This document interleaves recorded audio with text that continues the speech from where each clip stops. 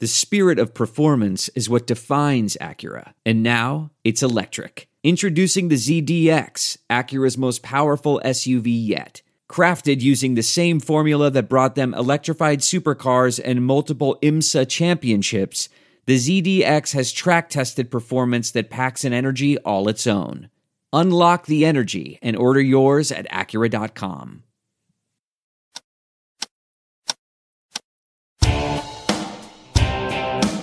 The Catch and Shoot podcast is a presentation of Pure Hoops Media. Catch and Shoot goes well with both red and white and is perfect with a workout of your choice. The Catch and Shoot podcast is a presentation of Pure Hoops Media. I'm still so fascinated with some of the Dean Smith stuff because we have so much respect for him and all that he accomplished. When all the Carolina guys are getting together and sharing old stories, what's your favorite Dean Smith story that you like to tell?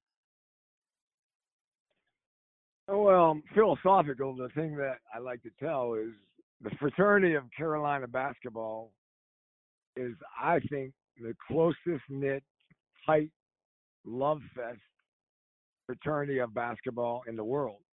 And the blessing is that I'm a part of that. And the truth of the matter is, Coach Smith loved the game, but I think he loved the student athlete more. He wanted his players to get their degree. You know, he never thought the game of basketball was going to be or you to become rich. I mean, he recruited you to get your degree. And I don't know what the number is. It's like 95% of all players under Dean Smith graduated. And that's a pretty amazing number. So I think that philosophically, that's the one good story.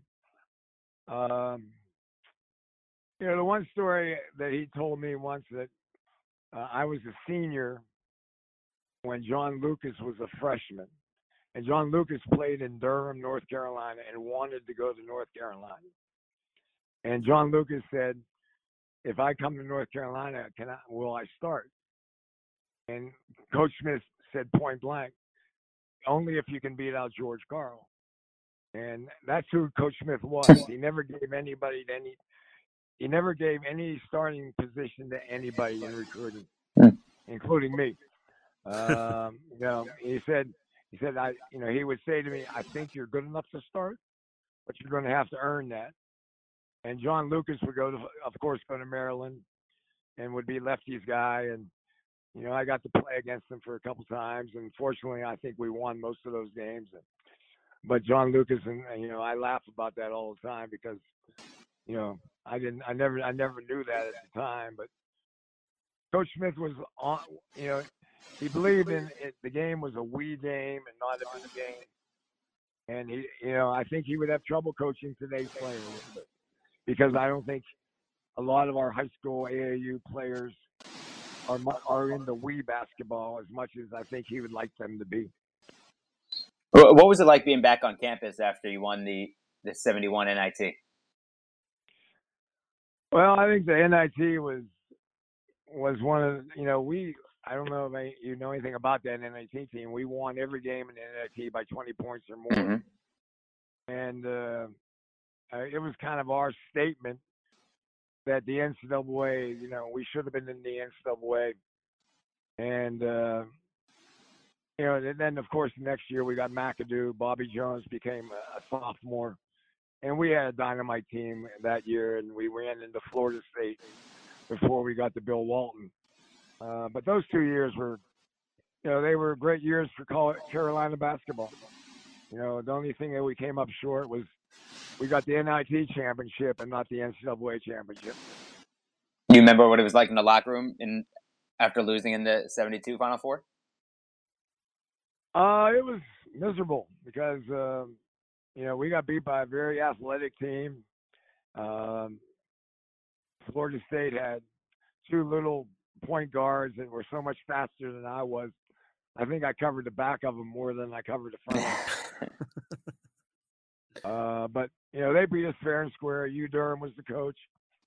And we would go on, of course, and beat Louisville in the consolation game. But we might have overlooked Florida State. But I don't think Coach Smith did, because he did tell me before the game, this is the one team we probably shouldn't press. Regarding those North Carolina coaches that you played for, Frank McGuire and Dean Smith, obviously we could do days and days and it wouldn't cover what you probably learned from them. But when you think back on your time with both of those guys, what are some of the big memories that you have? Well, Coach McGuire recruited my mother. My dad passed away when I was young, so she told me I was going to North Carolina. Pretty good decision. Then he left, and that was really tough, and because he was so different from Coach Smith. He might have been the greatest game coach of all time. Practice, all we did was scrimmage, which was so much fun. When Coach Smith took over, he was more, I guess you'd say, of a teacher. Every practice, he had a practice plan. Every drill was timed. Every drill was basketball specific. It was like going to a classroom. And when I first played for him, I didn't know if I could handle it. He was so different than Coach McGuire. But God, the more you were around him, the more you realize that God made this special person that nobody will ever be like. When you were done playing, that was when you realized how much he loved you, how much he cared about you. Not that Coach McGuire did. I mean, Coach McGuire always stayed in my life. But Dean called me almost every day, asking if there was anything I needed. He invited me back to Carolina, always making me feel like I was something special. Do we have a couple of minutes? I'll give you a couple of interesting stories. We've got as long as you have. We've got it. Yep. Well, I remember we had the 9th pick in the draft when I was in Denver one year, and Coach Smith used to always help me in the draft because he always had guys that were potentially going to be picked. And he would always share information with me, which might help you when you're going to prepare for the draft and maybe have a selection you want that somebody else might take. So one year we had the 9th pick in the draft, and he called me up and said New Jersey is going to take Tommy Lagarde at number 4. And I said, Coach, we don't need Tommy Lagarde, but I'm glad you told me that because, we heard they were going to take Bernard King. I'm pretty sure of that. And so he said, well, who are you going to take? And I said, well, we like Rolando Blackman and we like Tree Rollins. We're going to get a good pick at number 9. And they're going to go good with David Thompson and Bobby Jones and Dan Issel.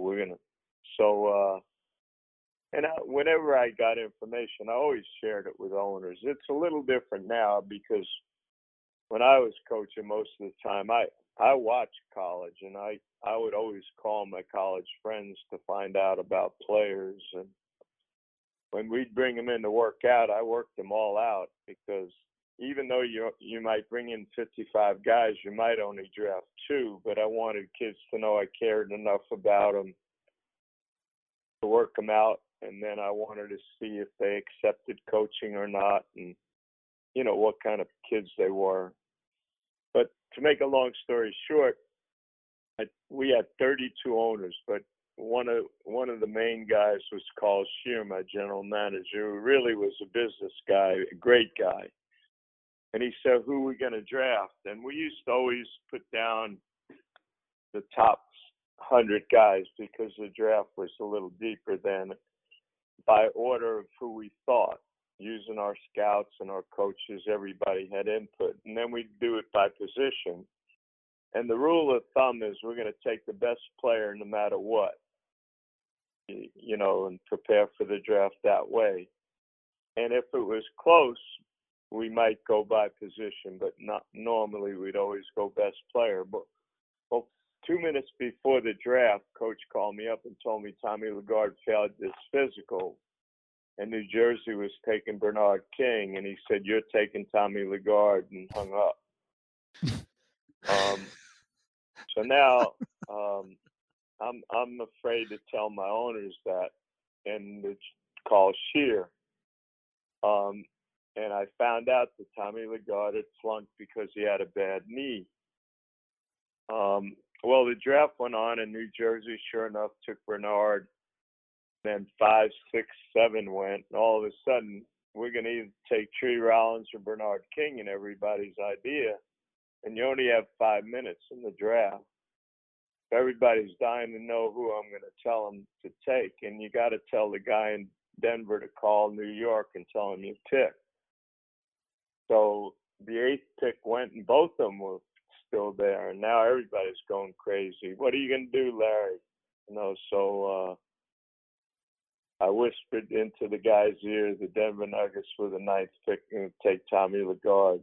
Well, when everybody heard it, they went crazy. Tommy Lagarde, and by that time, it had gotten around that he had flunked the physical. And people weren't real excited about me. We flew him in. He flunked our physical. And when we signed him, there was an exception made that if he hurt that knee, we didn't have to pay him. But if we traded him, his full contract was going to be guaranteed. So we were playing golf that summer. Oh, by the way, we traded him. Lenny Wilkins wanted to get rid of a guy, and he knew about Tommy and wanted Tommy, even though Tommy could play maybe one game and maybe have to sit out a game. So I'm playing golf with Coach that summer, and I said, "Coach, why did you make me take Tommy? You knew he couldn't play. You knew he was hurt." And he said, "Larry, I knew you'd be all right." And that was just Huh. that was the kind of person he was. And if you look back on my career, I drafted everybody from Carolina. Anybody he told me to, no matter what. And matter of fact, we had the 60th pick, which is the last pick in one draft. And I was going to take Scott Williams, and he called me and said, "Don't you dare take Scott Williams at 60. I said, "Coach, we had him down in the top 20 in the draft." He said, "Well, if you take him, he's stuck with you. Otherwise, now he's got 29 other teams that can go after him." And that was when you didn't have to guarantee a second-round contract. So Right. He ended up going to Chicago, getting a bonus, and winning about 3 championships with Michael Jordan. So, But then you that had him in was the Philadelphia. yeah, well, I ended up inheriting him. He had signed a free agent contract, and people were really, really tough on him because when you're a role player on Michael Jordan, and then all of a sudden you're expected to be a star going somewhere else, it's not the easiest thing. So, but the moral of the story is, Coach cared so much about the people that played for him and coached with him that his loyalty to you and them was without exception. It was incredible. And probably the greatest team coach of any team sport, I think. That was dope. What was it like being 16 years old as a freshman, stepping onto Carolina's campus right after they won a national title? It's different for me. I'm a different kind of kid. I grew up. I'm like I'm a little bit of a farm kid. I love basketball from the standpoint of it gave me an opportunity to, number one, go to college for free. I knew that was going to be a great opportunity to get to school for free, and it gave me an outlet. As I was a kid growing up, even all the way through college. And probably even into my first couple of years into the NBA, I was not a rah-rah fan of basketball players. So when I got to Chapel Hill to play basketball, and at that time North Carolina was, obviously just an incredible program. Coach Smith's an incredible coach. I didn't understand the magnitude of playing for University of North Carolina. I was obviously heavily recruited and had all these opportunities and saw all these different things. And so when I got there, and first time I walk into the gym, and I'm watching, pickup basketball there, and I'm looking at these games in the beginning of September on campus, and I'm seeing all of these NBA basketball players playing pickup basketball, and I'm starting to recognize a few of these guys. I'm like, man, why are these guys out here playing basketball? Shouldn't they be at training camp or something like that? And so I started to realize a little bit of the culture that was in Chapel Hill and what it kind of evolved in being a part of that basketball program and that basketball family hits you automatically. It's like you walk into that gym, and I've walked into a bunch of gyms as a high school basketball player and all over the country and doing all these All-American games and stuff like that, and it's a big moment.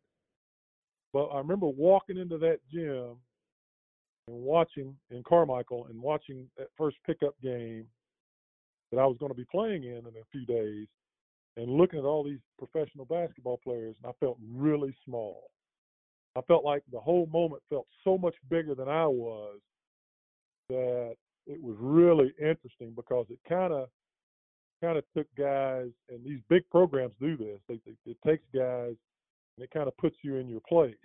Now, it's not that way today, because you got AAU programs that are just, they're huge, and these young men come to campus now. They have so much experience and whatnot that the moment's not very big. But you got to remember, I left playing pickup basketball with my ex-high school teammates who were, you're killing them. You're the best thing in the county. You're killing them, and you're going. Then you go to I was in a little town of Black Mountain, North Carolina, which is a really small town in western North Carolina, and the biggest city next to us was Asheville, North Carolina, and that was, for little country kids, that was the big city. So I would go there and play against the best that they had and just crush them. And so now all of a sudden I'm walking into this gym and I'm watching, pickup basketball games, and I'm looking at, Walter Davis and, Mark Ivaroni's playing and all these guys, and I'm like, okay, this is going to be different. And so I remember going out to play, and you had Kurt Rambis. I'm trying to figure out why all these guys in Chapel Hill. But I go play the first time, and I was trying to just play my game, and the speed was so incredible, with those guys. And that was the first thing I realized, is that I got to play at full speed if I'm going to play. And so that was really what kind of set you back, was just the speed at which the game had the level it had stepped to. So it was tough. The first 2 months being on that campus and going into that gym every day, and Coach Smith kind of sitting up in the top watching, and just the guys who were there playing, it was unbelievable. I mean, you may see, Larry Bird walk through the gym. It was incredible. It was just incredible. And all these guys want to play pickup, because you had, the best pickup games in the United States of America were in Chapel Hill during the 70s, 80s, and 90s. So really incredible moment, and really awe-inspiring. And then it's funny how you look back from 4 years later, and you're in charge of those games, and the moment's not that big. It's really interesting to look back and see that perspective. But the initial moment was huge, and I thought to myself, boy, this is going to be interesting. I wonder what's going to happen next. I've always been that kind of guy. I'm never one that says, oh, I can't do it, or I always wonder what's going to happen next. And what happened next was interesting. It was a heck of a lesson. We want to get to the Michael Jordan stuff and how you guys were sort of linked eternally as you both were in the NBA playing against each other. But I'm curious, with Dean Smith, I know you spoke about two things, that he was extremely loyal no matter what, Mhm. and how he would write handwritten notes to you. So I guess my question's two parts. One, what's an example of just how loyal he could be, and two, what would he say in those notes to you? Yeah, Coach Smith, just a remarkable human being. You know, we talk about, and again, we're talking about basketball, but you know, being in his presence and being a part of something that his family he created is the most impactful thing that has happened in my life. You know, he was really unique, and I think the thing that made him so different is in his beliefs. You know, he was a devout Christian man. He was a devout Democrat, extremely liberal. I used to kid him about that, but just very, very, very liberal Democrat, and would often speak his mind on politics back in an era where coaches just kind of didn't do that. And I always found that really interesting, the psychology that he employed in his everyday life, whether it was dealing with us or with other people, was interesting. He always, you know, it's not playing games, but he was always challenging people to rethink. And I'll never forget, I was coming back from Asheville or Black Mountain. I was coming back to campus, and I was riding with this young lady, and we were coming into Burke County, North Carolina, and I was driving, and you know, she was a young Caucasian lady riding back to school with me, and I was just riding down the road, and all of a sudden I look up, and you know, there's cop cars behind me, you know, and I looked. I mean, I wasn't speeding. I was just riding, you know, no big deal. And I'm riding along, I'm looking. So there's a few of them, and they all turned their lights on. All right, so you know, they rode behind me for a little while, but like I said, I didn't think anything about it. Get pulled over. Guy walks up to the car, and he looks at me. He said, "Boy, where are you going?" I said, "Well, I'm going to Chapel Hill." He said, "You been drinking?" And this is like a Sunday afternoon. I'm trying to get back to school. I'm like, "Well, no, I was at church about 2 hours ago. I don't, you know, drink on Sunday after church." He's like, "Huh?" He's like, "Ma'am, where are you going?" And she's like, "Well, I'm going back to Chapel Hill, I guess." And I'm looking at her like, "Well, if she's in the car with me, I guess I guess we're both going." So just really uncomfortable. And I was, you know, I've always had to, and it's a blessing from my parents. I've always, even when I'm in a tough situation, I've always had the ability to laugh, you know, when stuff's just ridiculous. So I'm kind of laughing, and he's looking at me like, you know, "What are you laughing at?" You know, and I'm saying anything. He's like, "So," he's like, he said, "Just hold tight." He goes back, runs my tags. He comes back, and he's like, "Oh, okay." He said, "You play basketball down there at Chapel Hill, don't you?" I said, "Yes, sir. Play basketball." He said, "Well," he said, "you need to slow down coming through Burke County." I said, "Well," I said, I think I was going like 48 miles an hour. I don't know. Speed limit's like 55. He said, "Well, I had you going 65. He said, "So you're going to get a ticket today."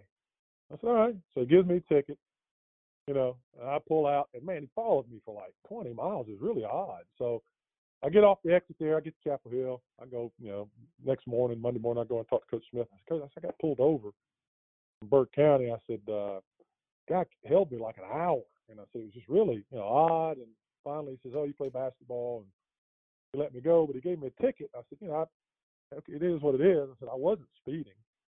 So I give the ticket to Coach Smith, and he's looking at it. He's like, it's got also a level 4. It says level 4 violation. So we start looking at that. So we call the little attorney that's there, and he says, Coach Smith says, the attorney says that it said the guy smelled alcohol in the car. I said, "Well, Coach, I didn't have anything in the car. I just had my clothes, and I was just riding." He said, "Okay." So Coach Smith he was just absolutely pissed off. He went as far, and I forgot about it. I had a ticket, I paid it, no big deal, whatever, went on about my business. But he went after this guy and leveled racism and just absolutely went after the guy, the officer, and went as far as going to the state and investigating this guy, this officer, and just made his life miserable. And the guy ended up having a terrible pay. He's just not a very good guy. But just, it was over something that was really small. But in my mind, it was small. But in his mind, it's something that could have been a problem. Could have been a bigger problem. If I'd have said something smart, if I'd have been just whatever. Sure. Wrong time of day, it could have been a problem. And I didn't see that. And I remember talking to him years later about it and talking about, systemic racism and those types of things that, in that era that were a little bit prevalent, but it was just kind of the way it was. But he was explaining to me how wrong it was. Now, this is beyond basketball. This is something that, I didn't reckon. I grew up in a little town of, 3,500 people. Maybe we had, 100 African American people, of which I'm kin to all of them. And so, but it's pretty segregated, but it's a very, very calm community because everybody just kind of did their thing and stayed in their place, even in the 80s, And so I didn't recognize what had happened there and why, I got pulled over every other month for no reason driving up and down the roads. I didn't understand that. And I just thought that's the way it was. And he explained to me and he showed me how egregious this was, how wrong this is because of the color of my skin. And he would always talk to us and really implore us to live our lives as if we're equal, no matter what. And this is beyond basketball, like I'm saying. This is something that I don't know how many coaches would do that. I don't know how many coaches. I remember at one time, Governor Hunt, Jim Hunt, was a very popular governor in the state of North Carolina for many terms. And I remember they had it was a political forum, and all of these people were there, and they invited Coach Smith.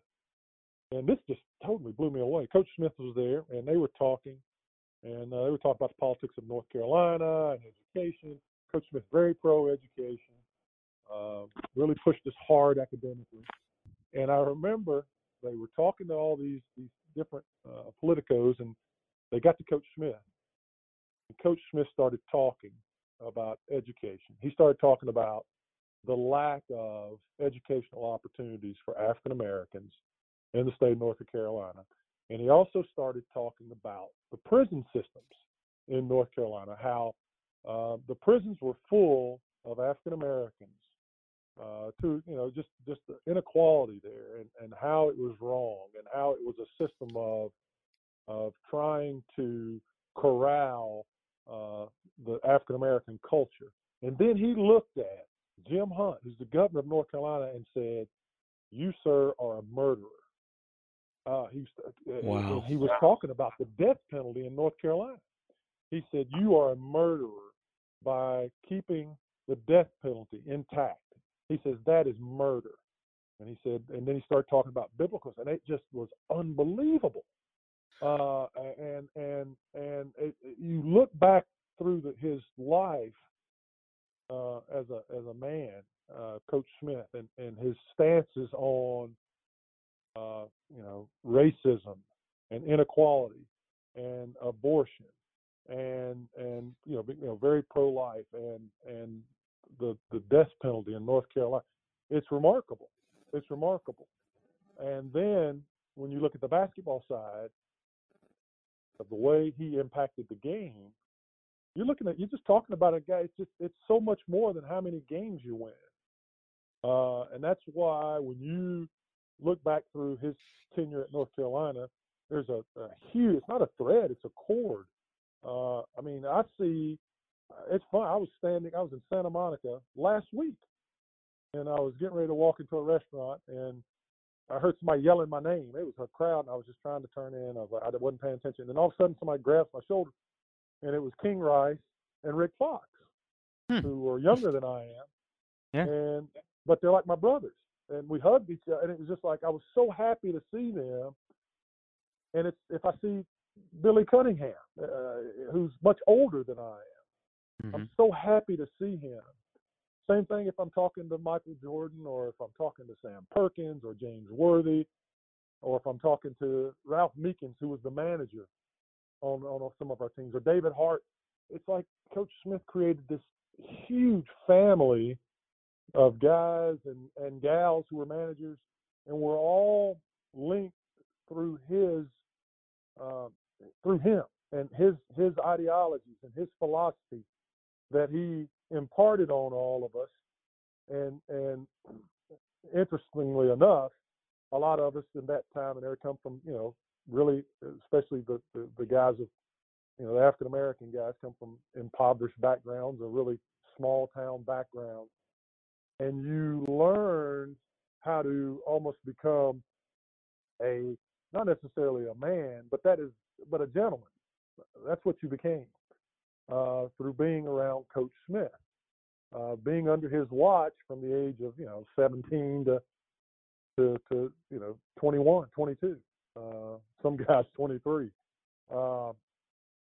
The impact. My wife kids me today about some of my mannerisms are Coach Smith like, and I I laugh about it, whatever. But I watched him, and I think this is what makes him, like I say, so unique.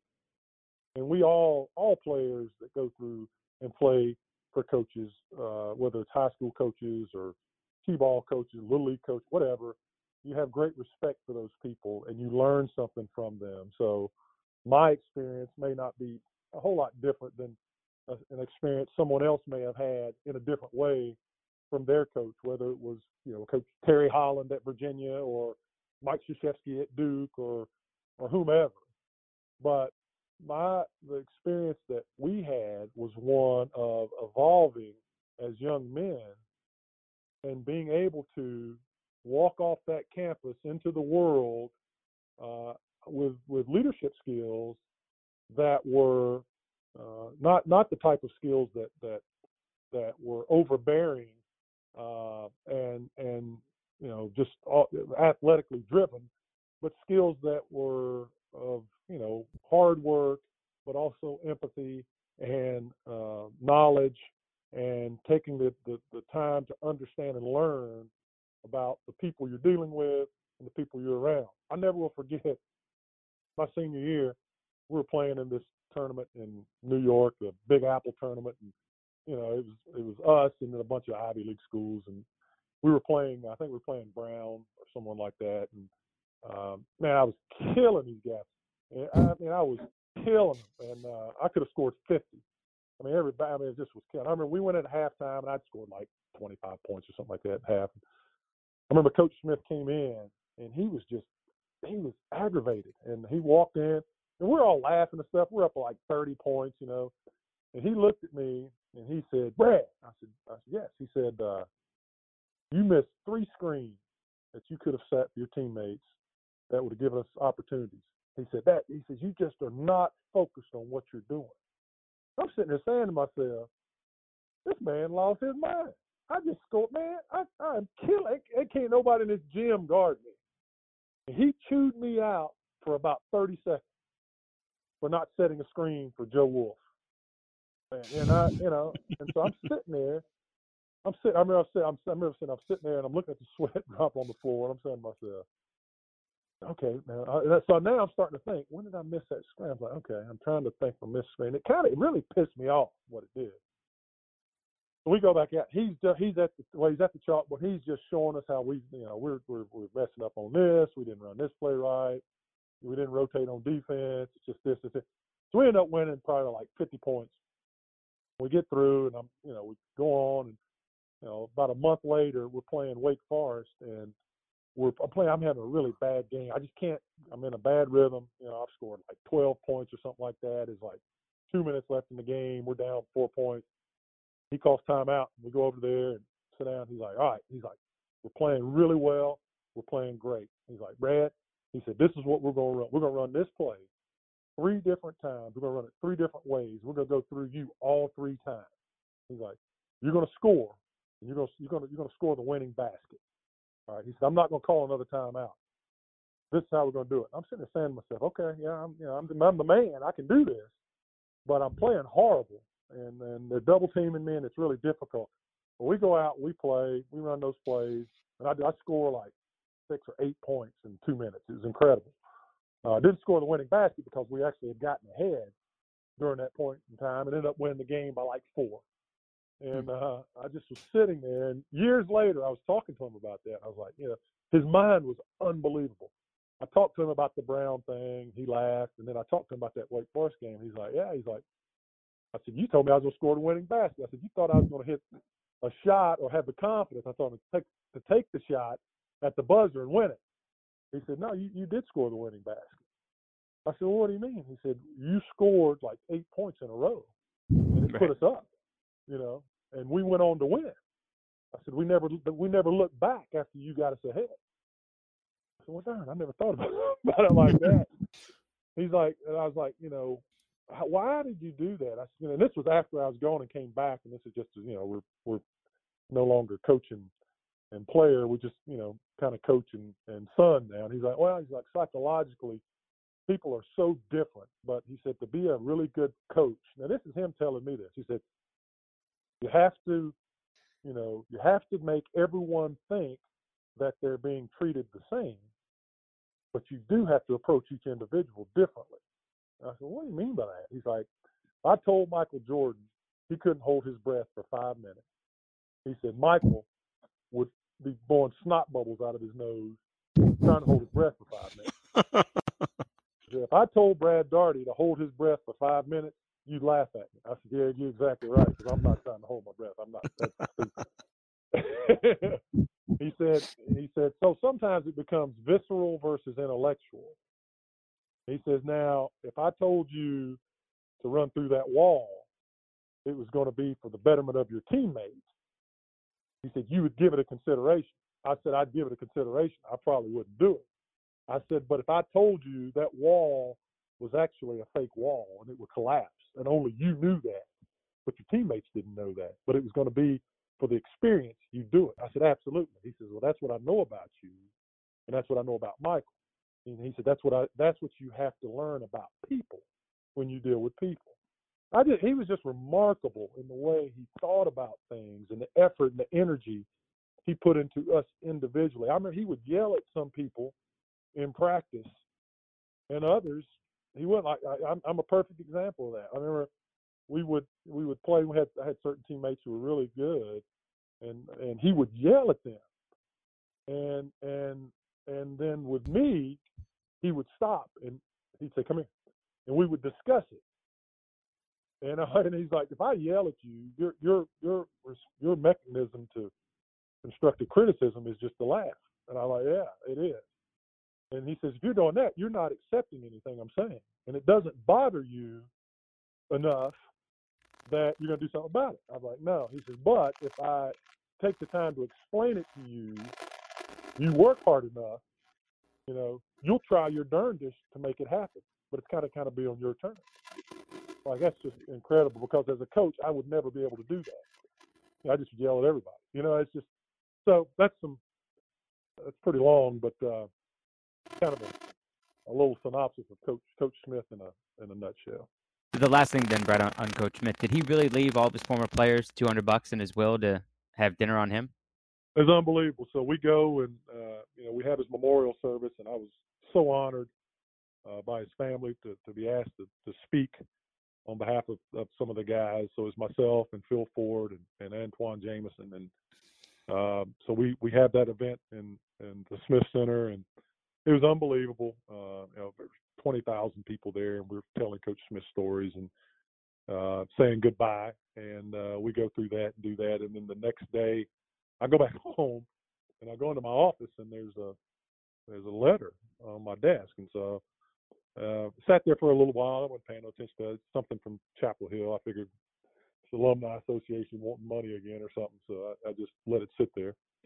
And eventually I get around to opening it that evening. And I open it up, and it said a letter from Coach. It said, Bradley. He called me Bradley. He said, Bradley. He said, here's $200. He said, I want you to go out and have dinner on Coach.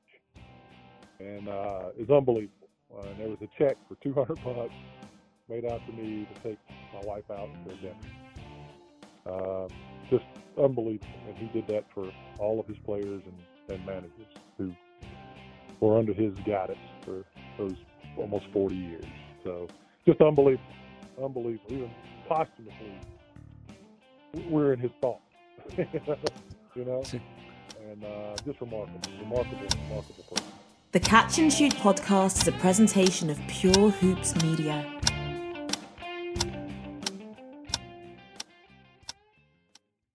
Say goodbye to your credit card rewards. Greedy corporate mega stores, led by Walmart and Target, are pushing for a law in Congress to take away your hard-earned cash back and travel points to line their pockets. The Durbin-Marshall credit card bill would enact harmful credit card routing mandates that would end credit card rewards as we know it. If you love your credit card rewards, tell your lawmakers, hands off my rewards. Tell them to oppose the Durbin-Marshall credit card bill.